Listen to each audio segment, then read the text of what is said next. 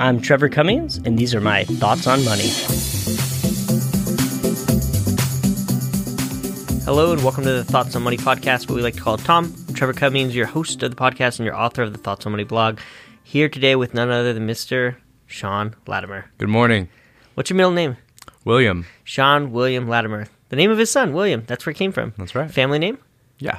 Grandfather, too. Yep. There you go. I hope Will passes down the tradition. I'm going to start calling him Bill. Does anybody call him Bill? You know, it's funny. We were just talking about that because we played basketball with a guy named Andrew. And he's like, yeah. I'm like, do you go by Andy? And he goes, no, Andrew. But people call me Drew or Andy, and I don't know why. I said, oh, you know, it's funny. We have kind of the same rule. Our son's name is William. I'm totally fine with Will. Even Wills. Some people call him Wills. But once you get into like Willie and Bill and Billy, I'm like, no, come on. No Billy. Today we're talking about an article I wrote called Fool's Gold.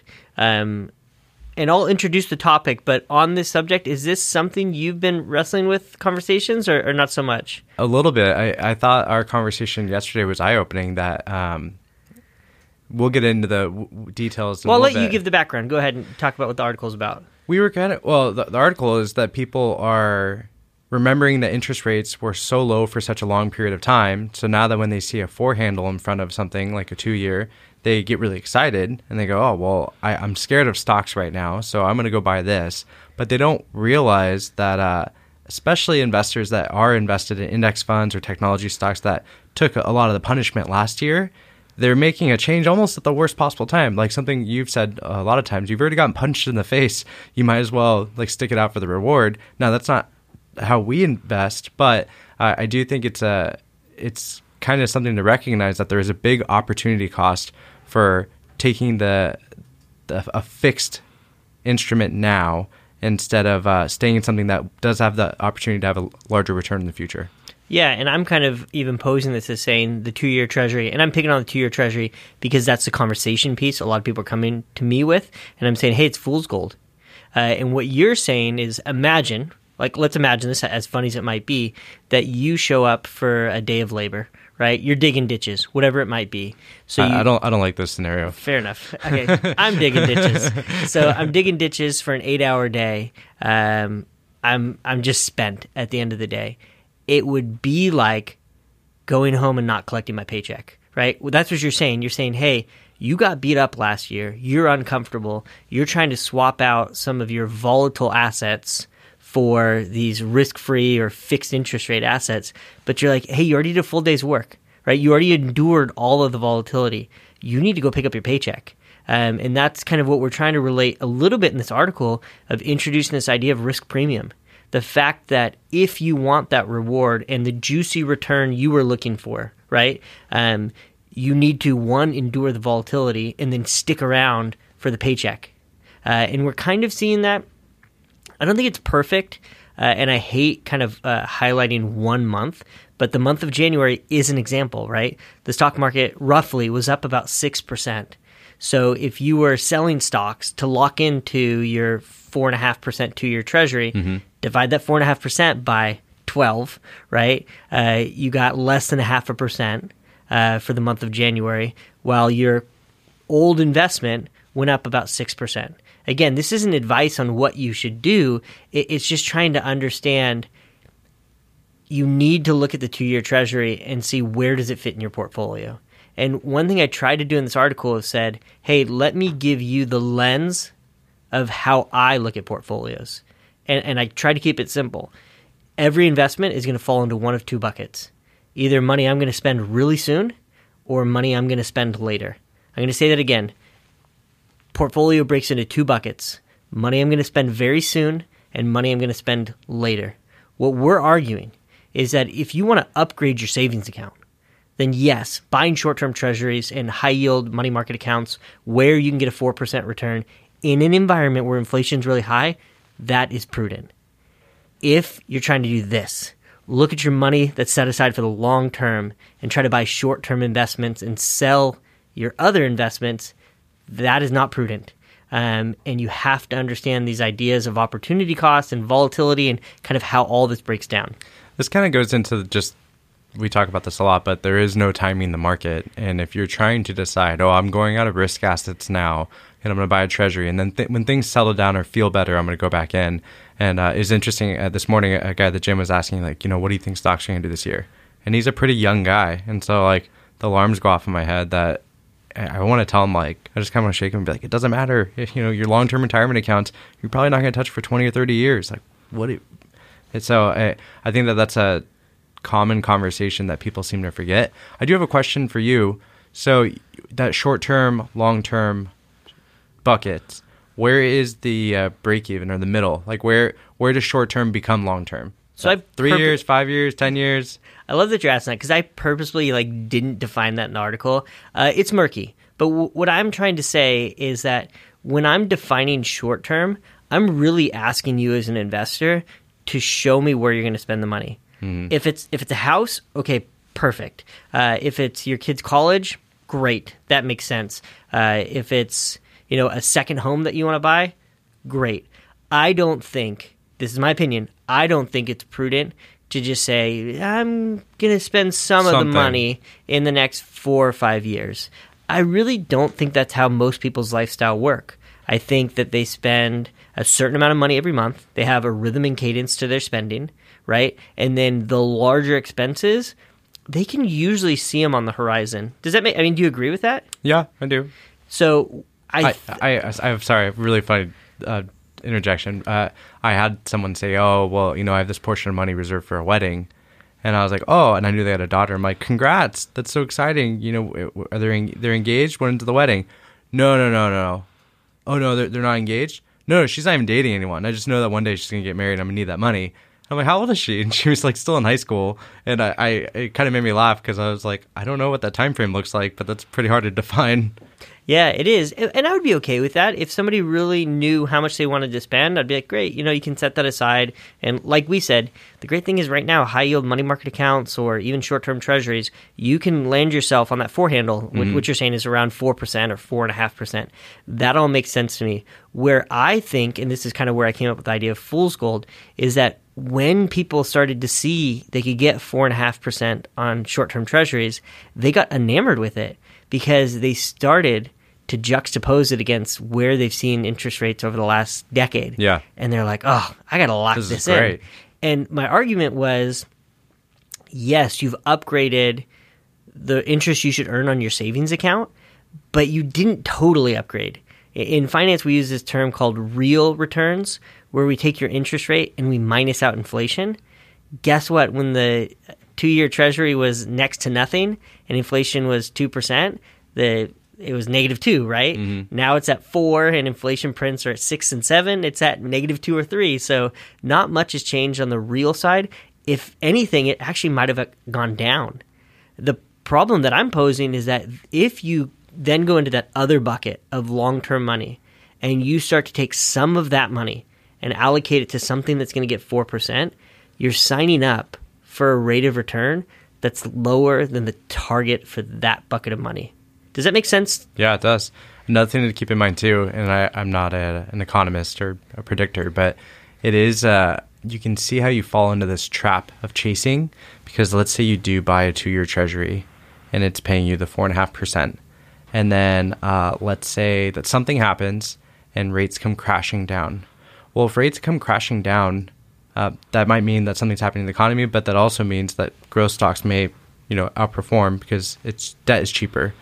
And then by the time your 2 year is up, to renew that 2 year, and I think you will talk about this, you're not getting 4.5 anymore. Now you're getting 1 or 2 again, and you kind of missed maybe that ramp up. And so then you go, oh, these look good again. I'm going to go back into stocks or risk assets. But you're kind of like a day late, Yeah, I think you're exactly right. You're talking about two things from my perspective. And on this article, I tried to make it bold and teach some new finance terms because I think they're important. What you're introducing is there's this idea of opportunity cost. If I put my money here, I can't put it somewhere else, right? So if we're now talking and saying we've defined that this is long-term money and we've now allocated it to something 4%, well, you're not owning stocks with that money. So you have to understand the opportunity cost over those 2 years, exactly what you mentioned. And then the other thing you're mentioning, what we call in finance, is reinvestment risk. I'm going to be really bold on this podcast, and I think it's consensus view. I think the yield curve You're going to get lit up in the comments. That's right. I'm just kidding. I think everything points to this is you're not going to reinvest at 4.5%. So at the end of those 2 years, I would be extremely surprised if you could reinvest at even the same rate. So what you're really signing up for is for 24 months to get a 4.5% return. And I'll tell you, if that was your stock portfolio, you'd be let down if that was the outcome over 24 months. Not to say that they don't do that, because they do, but again, the attraction, the reason the 2-year became the prom queen is because people are so anchored to where they saw interest rates over the last decade, and it's fooling them a little bit. Yeah, that makes sense. And you even brought it up yesterday. I think you already wrote this or knew you were going to write about it. But you kind of talked about, we were talking about the 10-year. I decided last night. Oh, I had nothing to write about. Well, it was interesting hearing your comments on the 5-year, that you were like, hey, the 5-year is actually pretty attractive, because if we do think that rates will be lower 2 years from now and you're still clipping at a higher coupon, it made sense to me. Yeah, that was my argument. I have a friend that really just wants to own treasuries, and he's always been that way. So it's nothing new. One of the things I was telling him the other day, hey, let's go through this thought exercise. You might want to ratchet up the duration on your portfolio. And what I mean by that is that if you already know you really want to just own treasuries, I mean, a month ago, or however long ago it was, you could have locked in a 4 handle on the 10-year, right? So the idea there is over the next 10 years, you get 4%. Why am I arguing that?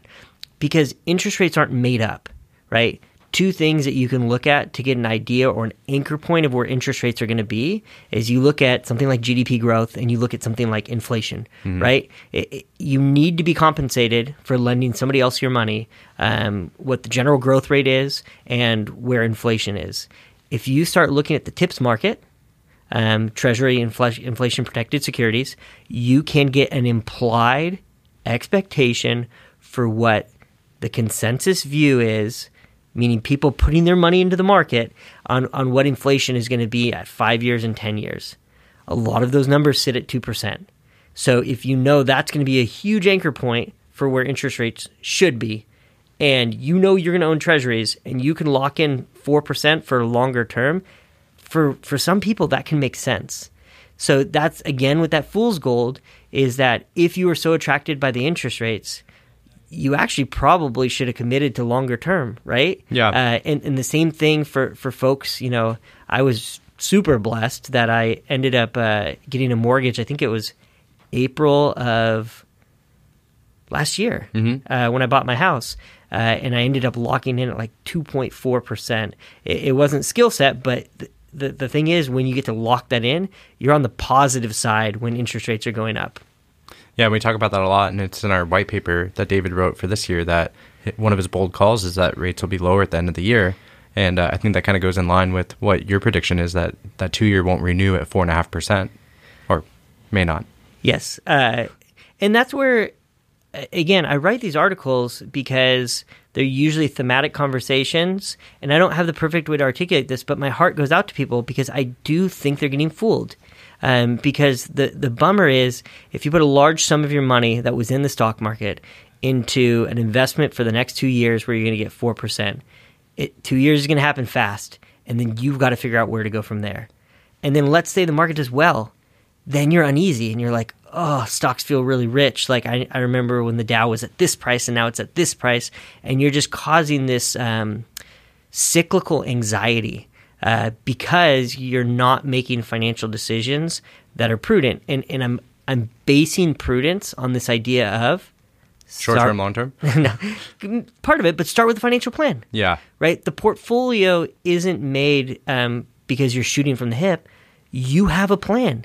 You have weddings, you have retirement, you need income to replace your wages. The plan is where it starts. The sole purpose of the portfolio is to meet the objectives of the financial plan. Yeah. But if you don't have the plan, it's the wild, wild west. You can do whatever you want. And that's why I think the planning aspect is huge. And how uncomfortable is it when you talk to someone who's extremely confident that they say, no, I sold this, I sold that, I sold this. I can tell, I have a feeling. and I'm going to go to treasuries, and then in 6 months, 3 months, fill in the blank, I'm going to buy this or buy that. And they say it almost with such confidence that you're like, wow, can I borrow your crystal ball when you're done? Because you know exactly what's going to happen. And you mentioned in the article that I haven't met anyone either that is good at predicting the ups and downs and timing the market. And like you said, if you are good at that and you have that resume, you should open an investment shop because that's what people are looking for. And we understand why people do it, because you and I do it all the time. Because in our heads, we're gamblers. We talk about who's going to win the sports game, this, that, and the other, and both of us are like, man, I'm right like 80% of the time. And the reason we think that is because we've never put money on the line. Yeah. And nobody keeps track. We're not putting our retirement accounts on the line. Exactly, and nobody keeps track of it. So it's this idea, and it is the best response, even though it can feel a little bit aggressive, is that if you understand when to buy your treasuries and to change them back to stocks, you're basically saying, hey, I understand market timing. And if you can do that in a meaningful and a profitable and a consistent manner, I have advice for you. You should start an investment company, because that is a very sought after talent, and it's very lucrative. What Sean and I just said is that we've never met that person that can consistently do that. And what we're saying is we've studied markets and we're not those people. So if you think you're that person, I would challenge you a little bit to keep a little bit better track record of the decisions that you've made, and make sure that you have, and we talked about last week, that accountability partner to really keep you honest.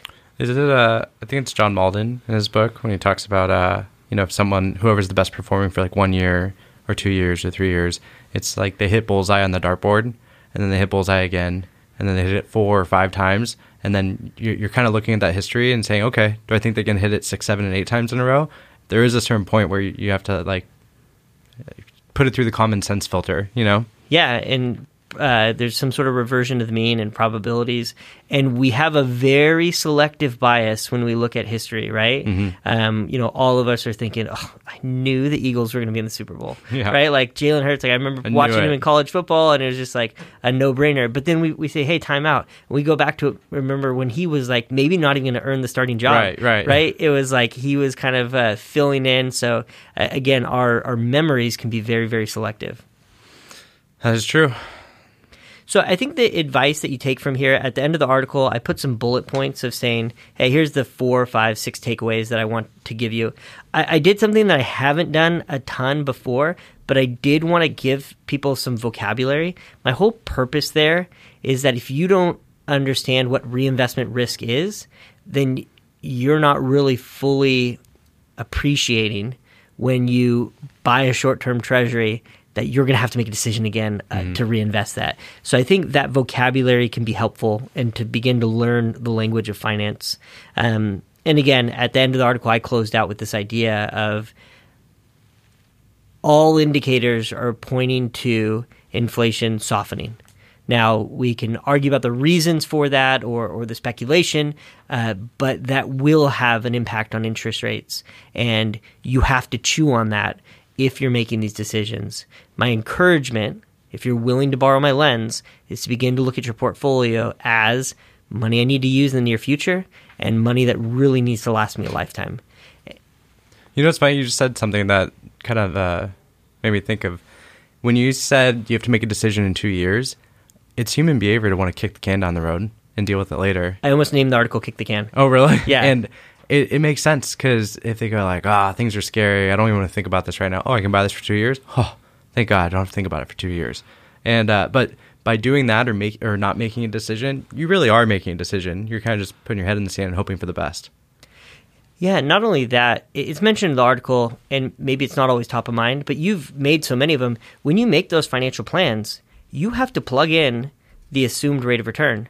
And I'm just using a real generalization, but I've seen a lot of the plans that you and the team have created. A good median number is like 6.5%, right? Yeah. So if you're plugging 6.5% and you're signing up for 4.5%, you're not going to hit it. You're starting in the hole, right? You know what I mean? So I mean, a really good thought exercise is to really timestamp when you make these decisions. I'm thinking of a particular conversation I had with a client, within the last 6 months or so, that kind of wanted to do that swap, sell some stocks and buy a 2-year treasury. simply based on the yields of the stocks. And I was like, no, like slow down. But how important would it be to use that game film, right? Yeah. To go and say, hey, remember when you wanted to do this? Not rubbing it in your face, but look how it played out. I know in 2020, a very common thing that I would do is I would celebrate the clients that, which was in my mind, all of our clients that come to mind for me, that stayed invested through that really tough like March and April time. Mm-hmm. And I looked at like June, July, August, and I literally read off their returns to them for those months and said, like, here was your compensation for being patient. Here was your compensation for being patient. Because when you start to see the real numbers, and we had a little bit of it last year, I think it was September. If you look at the losses in September, gut-wrenching.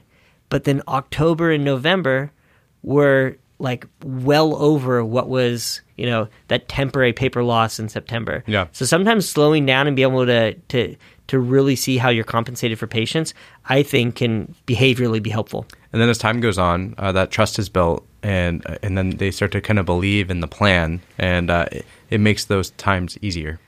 It absolutely does, and I've read articles and studies about this idea of like, there's some people that argue there's a retirement crisis in America. So they're trying to think of, hey, what are things that we can do to make investors better investors, right? So like automatically opting them into their 401k plans, automatically increasing their contributions every year, right? Making these things that are just like systematic. One of the studies talked about this software that would show you a picture of yourself aged. Have you heard this before? No. Okay, yeah, it'd show you a picture of yourself like aged like 20 years. And what they were trying to do is they're trying to help people get this idea that you have a future self, right? And in order to kind of help future self, you need to save and prepare. And it gave this, it's funny, but it gave this like tension point of reality of like, oh, I do need to like squirrel some money away because I'm only hurting my future self if I don't do that. I'm just picturing like a picture of my older self with like an empty bag of money, and they'll be like, "You're gonna be broke. Help yourself." Yeah. Save for retirement. No, it was this idea, like you were saying, is our brains really they have so much to focus in the today, right? That it wants to get people with this reality of being a long-term thinker. That's how I closed out this article, right? Is that if you take anything from what we talked about today, is one attribute of successful investors is that they're long-term thinkers. And I didn't include this in the article, but I did think about this. Have you read any of those articles about the clock that Jeff Bezos made? Mm-mm. He, again, I don't know all the details, but I would encourage you guys to Google search, read it. But he really wanted to portray this idea for Amazon of the importance of being long-term minded, right? So he built, I don't even know what to call it, but I think it's a clock. He built a clock that, again, I'm going to butcher this, but the alarm was set for 10,000 years. So he built a 10,000-year clock, put a lot of money into it, and it was all to represent this idea of we have to think in the long term. And I think investors have a lot of trouble with that. They look at all the headlines of what's going on today, and they allow it to overwhelm them with anxiety and really make short-term decisions that aren't really good for future self. So there's like 9,970 years left on his expensive alarm clock? You'll have to Google search it. I don't know if it's an alarm clock, but like built it in this mountain. But again, I don't know if it's the best use of money, but I do like this idea of really doubling down of teaching people like, hey, how to be long-term investors. Yeah. And we could sit here and give all the statistics on Warren Buffett, right? That like 90% of his wealth was built after the age of 60 and all these different things, because one of the greatest attributes of Warren Buffett is the fact that he's been investing for 80 plus years. That's what compounding loves, is time. That's right. So we'll close it out there. This is definitely an article that would, I'm sure a lot of questions would arise, comments, criticisms. We'll welcome them all. You can reach either Sean or Trevor at tom@thebonsagroup.com. Very easy, TOM@thebonsagroup.com. We'll ask that you rate the podcast 5 stars or preferred. All comments are welcome. And of course, we will be back next week with more of our Thoughts on Money.